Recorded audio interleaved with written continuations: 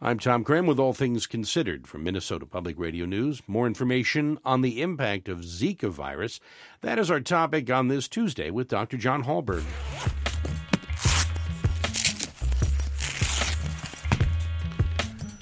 We're going to follow up now with some news, a new report on Zika virus in a prominent medical journal. Dr. John Hallberg joins us on Tuesdays. He's a family physician at the University of Minnesota. John, welcome back. Hi, Tom. Thanks. Been a lot of concern about the possible connection of Zika virus to birth defects, such as babies being born with small heads or brains. It's known as microcephaly, right?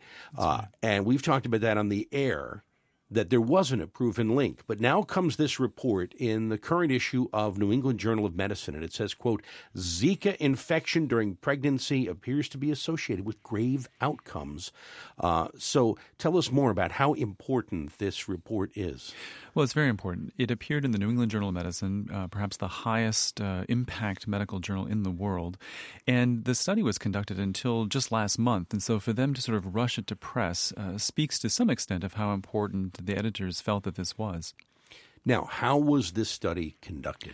Well, it was done in Rio de Janeiro, and they took pregnant women who had had a rash within 5 days of enrollment. And rash is sort of this inclusive, you have to have a rash to even be considered to have the Zika infection. So they took these women, 88 women enrolled, and they tested both their blood and urine for the presence of the virus using very sophisticated testing. And they found that 72 women, 82% of the total, had presence of this virus, and 16 people did not. And then they followed them for several weeks. And what they did also is they did ultrasounds on their fetuses. And they found that of the women who consented to have an ultrasound that were positive for Zika, and not all women consented to this, but of those who did, about a third of the babies had some kind of fetal abnormality. So something in an important medical journal like this, does it now prove that there is a link?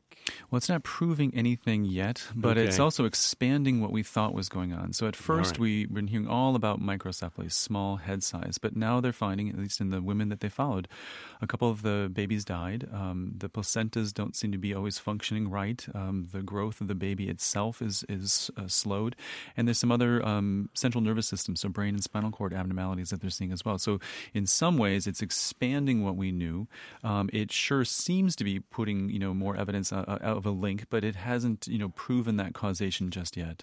So does this report or study change anything about guidelines from the CDC or how you're dealing with this in the clinic? Because I understand this continues to be an issue here for you with questions and concern, right? Yeah, it's interesting. When this first sort of hit the news, I was getting a lot of, most of my colleagues and I were getting calls to the clinics about impending travel to Mexico and Puerto Rico and places in Central and South America.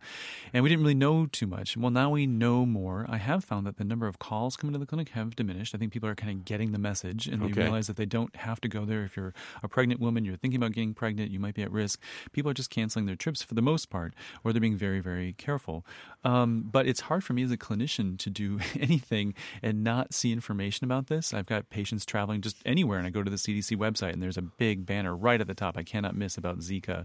All the medical journals have it on their website homepages. So we really can't escape it. So what's next for Zika virus?